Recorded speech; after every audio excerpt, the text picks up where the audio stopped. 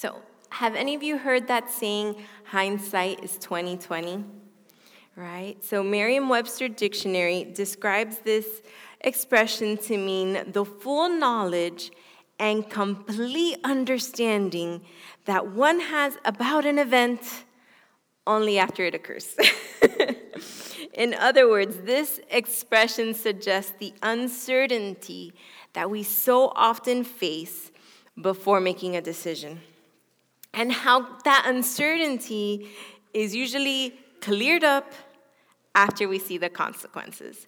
Sometimes it's good, but unfortunately, oftentimes the consequences are bad, and that's why we look back and we say, man, hindsight is 2020.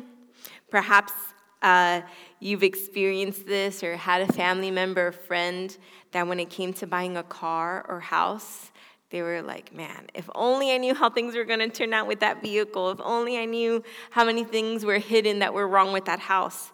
You know, hindsight is 2020.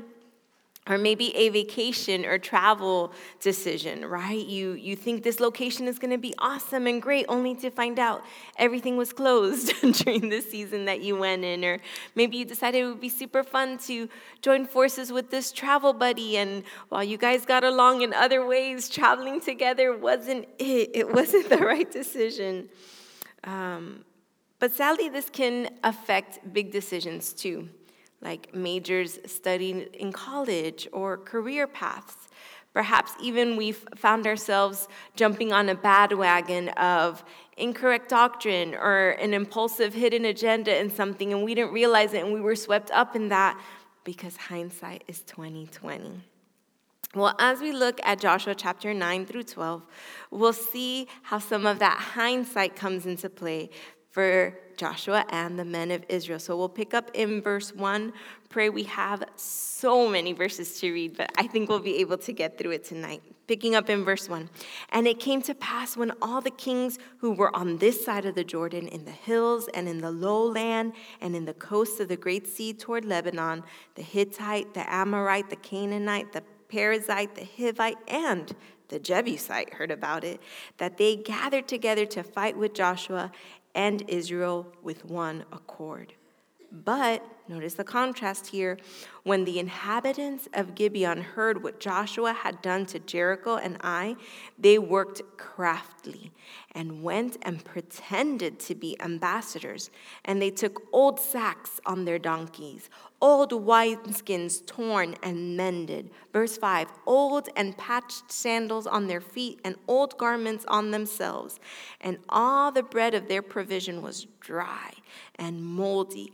And they went to Joshua to the camp at Gilgal and said to him and to the men of Israel, we have come from a far country. Now therefore make a covenant with us. Then the men of Israel said to the Hittites, perhaps you dwell among us. So how can we make a covenant with you? It was almost like if the Holy Spirit was warning them or something. But they said to Joshua, we are your servants.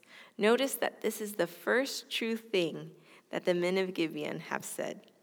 And Joshua said to them, who are you and where do you come from?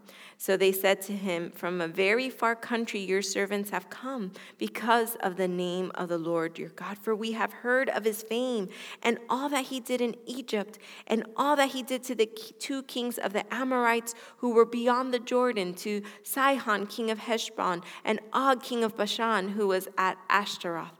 Therefore our elders and all the inhabitants of our country spoke to us, saying, take provisions with you for the journey, and go to meet them, and say to them, we are your servants. Now therefore make a covenant with us. Verse 12, this bread of ours we took hot for our provision from our house on the day we departed to you. But now look, it is dry and moldy. And these wineskins which were new, which we filled, see, they are torn. And these are garments, and our sandals have become old because of the very long journey. In verse 14, right, the clear and key verse to this chapter. Then the men of Israel took some of their provisions, but they did not ask counsel of the Lord. We'll pause there a second just to note how pathetic these tools of deception right? To be fooled by old, nasty bread, to be fooled by garments that have holes in them and sandals that have patches. No wonder all these people were so mad at Joshua when they found out that these men were actually their neighbors. I think of that sometimes too, when we look back at maybe certain temptations that we've fallen into, certain things that we couldn't be freed from, and we look at it and now it's like this gross, moldy garment, nasty bread that's like super crusty, and we're like, ew. I can't believe I fell for that. I can't believe I fell for that. Because at the time, we thought, man, I'm using my 5 senses. It all makes so much sense. Of course, the Lord would understand and would want me to compromise and make this covenant. But then looking back, you're like, those tools were so pathetic. Like, at least if it had been like gold or something, I don't know. But it's moldy, dry bread. No, we'll continue to now, verse 15. So Joshua made peace with them and made a covenant with them to let them live. And the rulers of the congregation swore to them.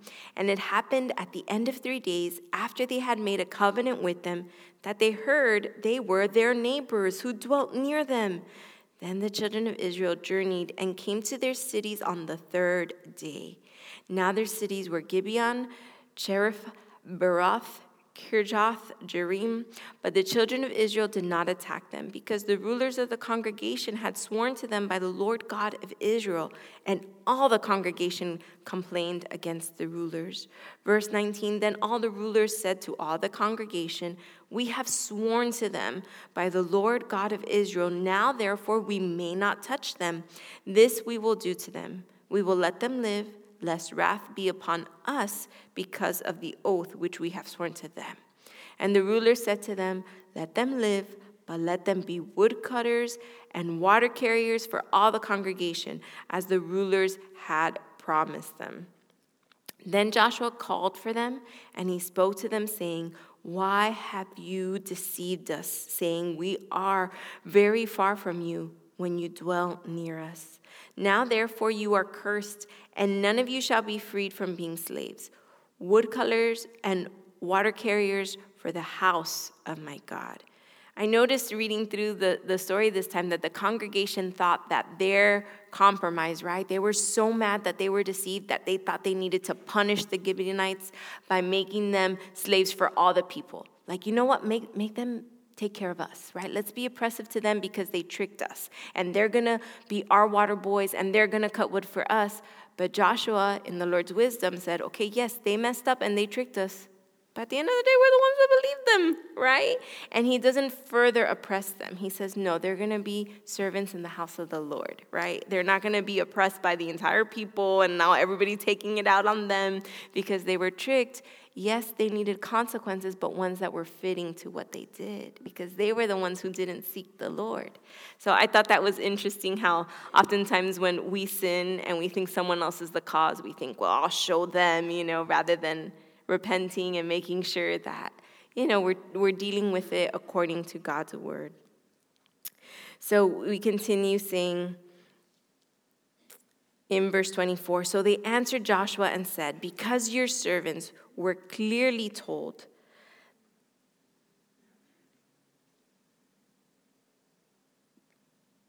that the Lord your God commanded his servant Moses to give you all the land and to destroy all the inhabitants of the land from before you. Therefore, we were very much afraid for our lives because of you and have done this thing. And now here we are in your hands. Do with us as seems good and right to do to us. Note the faith and humility of the Gibeonites, right? What they did is not excused. They lied, they deceived, and they were punished for it. And I think to myself, if the Lord was able to redeem their deception and their compromise, imagine what he could have done with their obedience, right? What might the story have been if they had come humbly, if they had acted properly in this faith, right? Saying, we've heard of what God did with Moses. In a sense, these men had more faith than the other 10 spies that went with Joshua and Caleb into the promised land the first time around, right? So imagine what the Lord could have done. So ladies, I just want to encourage you never to resort to deceptive means, right? The Lord wants to honor your faith. He wants to honor your humility. Come to him with the right reasons in the right way. The right reasons are not enough to excuse our sin. In verse 26, so he did to them and delivered them out of the hand of the children of Israel so that they did not kill them. And that day Joshua made them woodcutters and water carriers for the congregation and for the altar of the Lord in the place which he would choose even to this day. Listening to Joe Foge, he points out that that city of Gibeon actually ended up being given to the Levites later on as things are being distributed. So the Lord definitely had a special plan for this city. But how can we apply this to our lives today? One of the verses that came to mind is 2 Corinthians chapter 2, verse 11. 2 Corinthians chapter 2, verse 11. And I'm going to read it from the Amplified version of the Bible. It says, to keep Satan from taking advantage of us, for we are not ignorant of his schemes. Ladies, remember the enemy's schemes is to deceive you. He's constantly going to use moldy bread and broken sandals and patched up garments to get you to compromise. We can be misled by our senses, right? So that's a key takeaway. Don't be misled by your senses. And really what we see here in this chapter, Joshua chapter 9, is a caution against craftiness. So if I had to give a subtitle to this chapter, it would be that. Cautioned against craftiness. And the best way is to not be misled by our senses. Verse 14, again, that key verse. They took the bread, they looked at it, right? Maybe they smelled it. Oh, yeah, that's moldy. Oh, let me look at those wineskins. Oh, yeah, I could tell it's super dry. They used all their 5 senses. They even reasoned among themselves. Yeah, it makes sense that they would be far away. But it was wrong. Don't be misled. 2 Corinthians 5:7 reminds us, we walk by faith, not by sight. Stop and seek the Lord before making any kind of covenants, lest you be found in compromise. Now we go to Joshua chapter 10. Just a small little chapter, 43 verses. But what we could take away from these, just this incredible account of the Lord's faithfulness is how we need to confront conflict. Confront conflict. Sometimes conflict comes in our lives, a difficulty, and we think, oh, I need to run. This is too hard. But here Joshua is told time and time again to be strong, to be courageous, to face it. We need to confront conflict as the Lord will enable us. Speaking of being enabled by the Lord, we're going to read through just as much of this chapter as we can because his word is so important, right? And it does not come back void.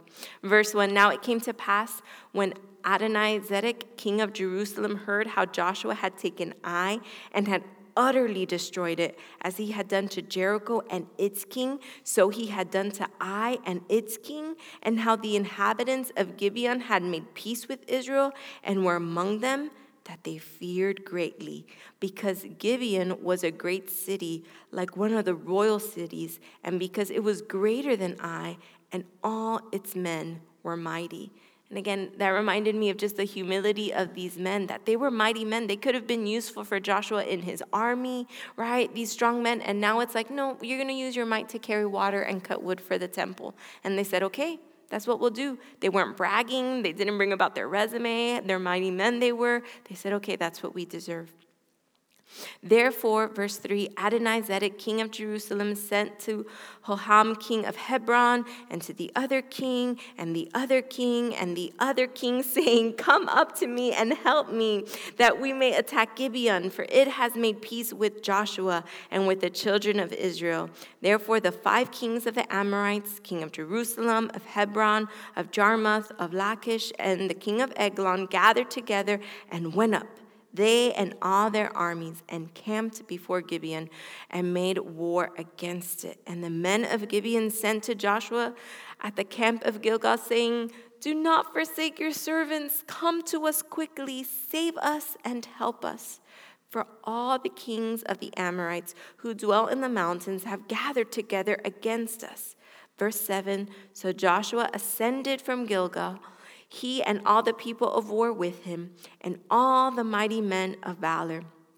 In verse 8, look at this amazing verse. And the Lord said to Joshua, Do not fear them, for I have delivered them into your hand. Not a man of them shall stand before you. Joshua therefore came upon them suddenly, having marched all night from Gilgal. So the Lord routed them before Israel, killed them with a great slaughter at Gibeon, chased them along the road that goes to Beth-horon, and struck them down as far as Azekah and Makkedah. Notice here the importance of a preemptive attack when it comes to spiritual battles. 1 Corinthians 10:13. We don't have time to turn there, but if you could just jot it down. 1 Corinthians 10:13 through 14. I think a lot of us are familiar with the truth that's taught in this scripture, right? That no temptation has overtaken you except such as is common to man, but God is faithful, who will not allow you to be tempted what you are able to bear, but with the temptation will also make a way of escape, right? We know that with every temptation, God makes a way of escape. But have we ever stopped to think that a lot of times the way of escape is before we're in that temptation, right? It's a preemptive attack. You don't have to wait and sit there for the temptation to come and then decide to look for the escape route, right? We should be able to run, as it tells us in verse 14. Therefore, my beloved, flee from idolatry. There's a way of escape that God has provided, so flee from the temptation. Flee from that temptation. The preemptive attack is essential to gaining spiritual victories in spiritual battles, right? We hear the examples of the alcoholic avoiding bars. For a while, this girl that would struggle with contentment had to stop online window shopping, right? Like the windows in my computer were leading me to not be content, right? Wishing I had more money so I could buy more things for my house, wishing I had a better house, wishing I had more money to bless my friends, all this stuff. And it just came from online ads, and it was probably just a waste of time anyway. So I just knew that if I wanted to grow in contentment, I needed to stop wasting time in online window shopping. So there are certain things that we need to do to guard our hearts against those temptations. Verse 11, and it happened as they fled before Israel and were on the descent of Beth-horon, that the Lord cast down large hailstones from heaven on them as far as Azekah, and they died. And there were more who died from the hailstones than the children of Israel killed with the sword. Then Joshua spoke to the Lord in the day when the Lord delivered up the Amorites before the children of Israel. And he said in the sight of Israel, Sun, stand still over Gibeon, and moon in the valley of Ajalon. So the sun stood still, and the moon stopped, till the people had revenge upon their enemies. Is it not written in the book of Jasher? So the sun stood still in the midst of heaven and did not hasten to go down for about a whole day. In verse 14, and there has been no day like that, before it or after it, that the Lord heeded the voice of man, for the Lord fought for Israel. If there was any doubt who was behind this victory, the Lord did it through the hailstones, through the sun standing still, listening to different teachings, and looking at different commentaries. Some scholars believe that what happened is, for this one time in history, Mars actually came into close orbit with the Earth. And so that's what caused this hailstorm. It was kind of like a meteor shower that came down, which in a sense is still miraculous that none of the Israelite army got hurt by it. I always thought that was like amazing how the hailstones were only designated for the enemies of the Lord. And then why the like tilt of the Earth's axis seemed to like almost halt, and yet gravity wasn't affected. Like all these things that we think about the miracle of what the Lord could do, how that might have been the case is that actually these planets, their orbits kind of, for the first time ever in history and since then, have done it. And some have even said, oh, I wonder if that's what's going to happen in Revelation. That would maybe explain some of those cataclysmic, terrible things that can come to pass in the end of ages. So I thought that was an interesting explanation. In verse 15, then Joshua returned and all Israel with him to the camp at Gilgal. But these 5 kings had fled and hidden themselves in a cave at Makkedah. And it was told Joshua, saying, the 5 kings have been found hidden in the cave at Makkedah. So Joshua said, roll large stones against the mouth of the cave and set men by it to guard it. And I love this instructions. And do not stay there yourselves, but pursue your enemy and attack their rear guard. Do not allow them to enter their cities, for the Lord your God has delivered them into your hand. I love that command because it's all about what the Lord has done. Now go do it. Right? Like you need to pursue the enemy because the Lord has given them to you. Verse 20, then it happened while Joshua and the children of Israel made an end of slaying them with a very great slaughter till they had finished, that those who escaped entered fortified cities. And all the people returned to the camp to Joshua at Makkedah in peace. No one moved his tongue against any of the children of Israel. Then Joshua said, open the mouth of the cave and bring out those 5 kings to me from the cave. And they did so and brought out those 5 kings to him from the cave, the king of Jerusalem, the king of Hebron, the king of Jarmuth, the king of Lachish, the king of Eglon. So it was when they brought out those kings to Joshua that Joshua called for all the men of Israel and said to the captains of the men of war who went with him, come near and put your feet on the necks of these kings. And they drew near and put their feet on their necks. Then Joshua said to them, do not be afraid, nor be dismayed. Be strong and of good courage, for thus the Lord will do to all your enemies against whom you fight. And afterward Joshua struck them and killed them and hanged them on 5 trees. And they were hanging on the trees till evening. And so it was at the time of the going down of the sun that Joshua commanded, and they took them down from the trees and cast them into the cave where they had been hidden, and laid large stones against the cave's mouth, which remain to this very day. And verse 28 on to about 39, we see how Joshua deliberately with the men of Israel took each of these kings' cities, right? From Makkedah, they struck it, and they killed and did everything, annihilated as the Lord told him. In Lachish, he did the same. Verse 34, he passed on to Eglon and did the same. Then to Hebron, and he struck it with the edge of the sword, utterly destroyed it.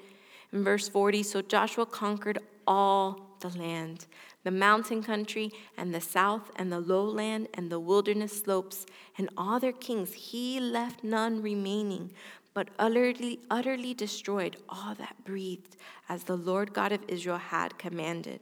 Joshua conquered them from Kadesh Barnea as far as Gaza, and all the country of Goshen, even as far as Gibeon.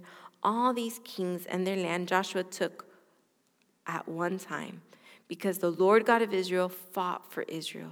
Then Joshua returned, and all Israel with him, to camp at Gilgal. Ladies, we need to be sure that when it comes to conflict, we're ready to confront it.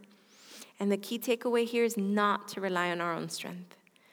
They were winning the battle. The hailstones were there. They saw that the Lord was in it, and Joshua still felt bold enough to ask for that supernatural help in this battle. And the Lord came through. Joshua chapter 11, the focus here is to concentrate on the commands. Concentrate on the commands. Picking up in verse 1, it says, and it came to pass when Jabin, king of Hazor, heard these things, that he sent to another king, and to the other king, and to the other king, and to the kings who were in the north now, right? So last chapter was the kings of the south. You would think they would learn their lesson, but no. In the plains of Kinneroth in the lowland, and in the heights of Dor on the west, to the Canaanites in the east and the west, and apparently there's still Amorites and Hittites and Perizzites and Jebusites in the mountains now, and the Hivite below Hermon in the land of Mizpah. So they went out, they and all their armies with them, as many people as the sand that is on the seashore, and the multitude with very many horses and chariots. And when all these kings had met together, they came and camped together at the waters of Merom to fight against Israel. In verse 6, but the Lord said to Joshua, do not be afraid because of them. Sound familiar? For tomorrow about this time, I will deliver all of them. Slain before Israel, you shall hamstring their horses and burn their chariots with fire. So Joshua and all the people of war with him came against them suddenly by the waters of Merom, and they attacked them. And the Lord delivered them into the hand of Israel, who defeated them and chased them to greater Sidon, to the brook, to the valley eastward, and they attacked them until they left none of them remaining. So Joshua did as the Lord had told him. He hamstrung their horses and burned their chariots with fire. Joshua turned back at that time and took Hazor and struck its king with its sword, for Hazor was formerly the head of those kingdoms. Verse 11, and they struck all the people who were in it with the edge of the sword, utterly destroying them. There was none left breathing.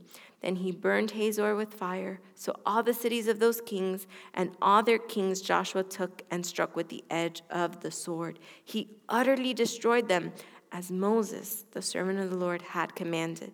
But as for the cities that stood on the mounds, Israel burned none of them, except Hazor only, which Joshua burned. In verse 14, and all the spoils of these cities and the livestock the children of Israel took as booty for themselves, but they struck every man with the edge of the sword until they had utterly destroyed them. Again, they left none breathing. In verse 15, key verse here, as the Lord had commanded Moses his servant, so Moses commanded Joshua, and so Joshua did. He left nothing undone of all that the Lord had commanded Moses. Thus Joshua took all this land, the mountain country, the south, the land of Goshen, the lowland, the Jordan plain, the mountains of Israel and its lowlands, from the mountain to the ascent, even as far as the valley below the Mount Hermon. He captured all their kings and struck them down and killed them. Joshua made war a long time with those kings. There was not a city that made peace with the children of Israel except the Hivites, the inhabitants of Gibeon. All the others they took in battle. For it was of the Lord to harden their hearts that they should come against Israel in battle, that he might utterly destroy them, and that they might receive no mercy, but that he might destroy them as the Lord had commanded Moses. And at that time Joshua came and cut off the Anakim from the mountains, all the mountains of Judah, from all the mountains of Israel. Joshua utterly destroyed them with their cities. None of the Anakim were left in the land of the children of Israel. They remained only in Gaza, in Gath, where they would later become Goliath's family, in Ashdod. So Joshua took the whole land according to all that the Lord had said to Moses. And Joshua gave it as an inheritance to Israel according to their divisions by their tribes. Then, and only then, after they had done all the Lord had commanded, did the land rest from war. Ladies, Joshua does not pull his punches when it comes to dealing with the enemies of the Lord. I wonder how many in the church, right, in the body of Christ at large, are struggling and missing out on victory because they will not fully obey. Ladies, don't shrink back. We see that in the key verses there of 14 and 15. Joshua left none with breath because they were enemies of the Lord. He did all that Moses had commanded him to do because he knew it was what the Lord had commanded him to do.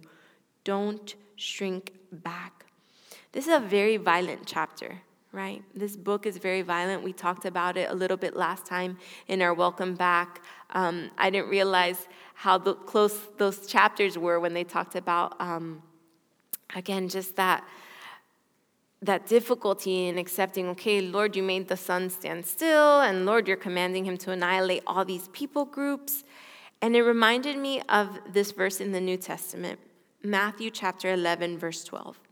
It says, "And from the days of John the Baptist until now, the kingdom of heaven suffers violence, and the violent take it by force." Right? David Guzik writes this: Jesus' reference to violence refers to both the intensity of the spiritual warfare surrounding the ministry of Jesus and his herald John the Baptist, and also to the intensity required to persevere in following God and his kingdom. The kingdom will never be received passively. It is always founded on God's work on our behalf, but God's work will always produce a response in us. Another commentator mentions it this way: "They are not lazy wishes or cold endeavors that will bring men to heaven."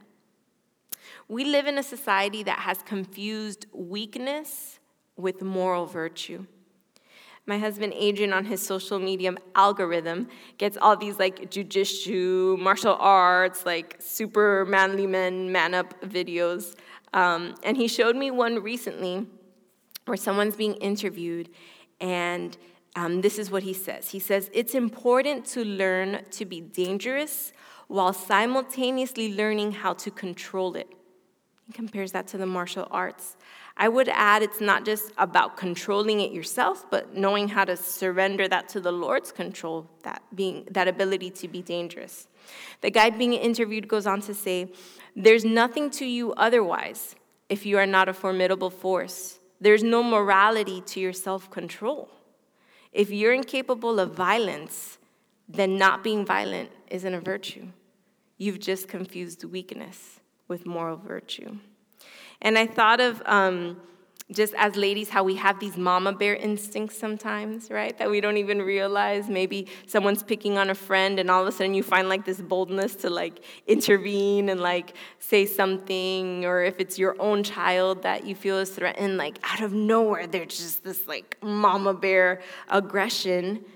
And we need to follow those instincts when it comes to fighting for our kids, fighting for our homes, against sin that wages war against our souls.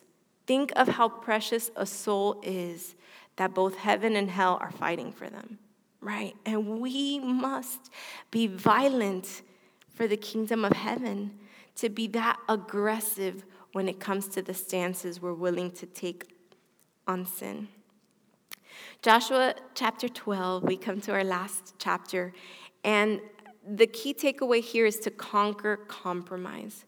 Conquer compromise. It goes to list the different kings and cities which Moses on the other side of the Jordan was able to have victory in, and that he gave to the half tribe of Manasseh and to the other two tribes that wanted to stay on the east side of the Jordan.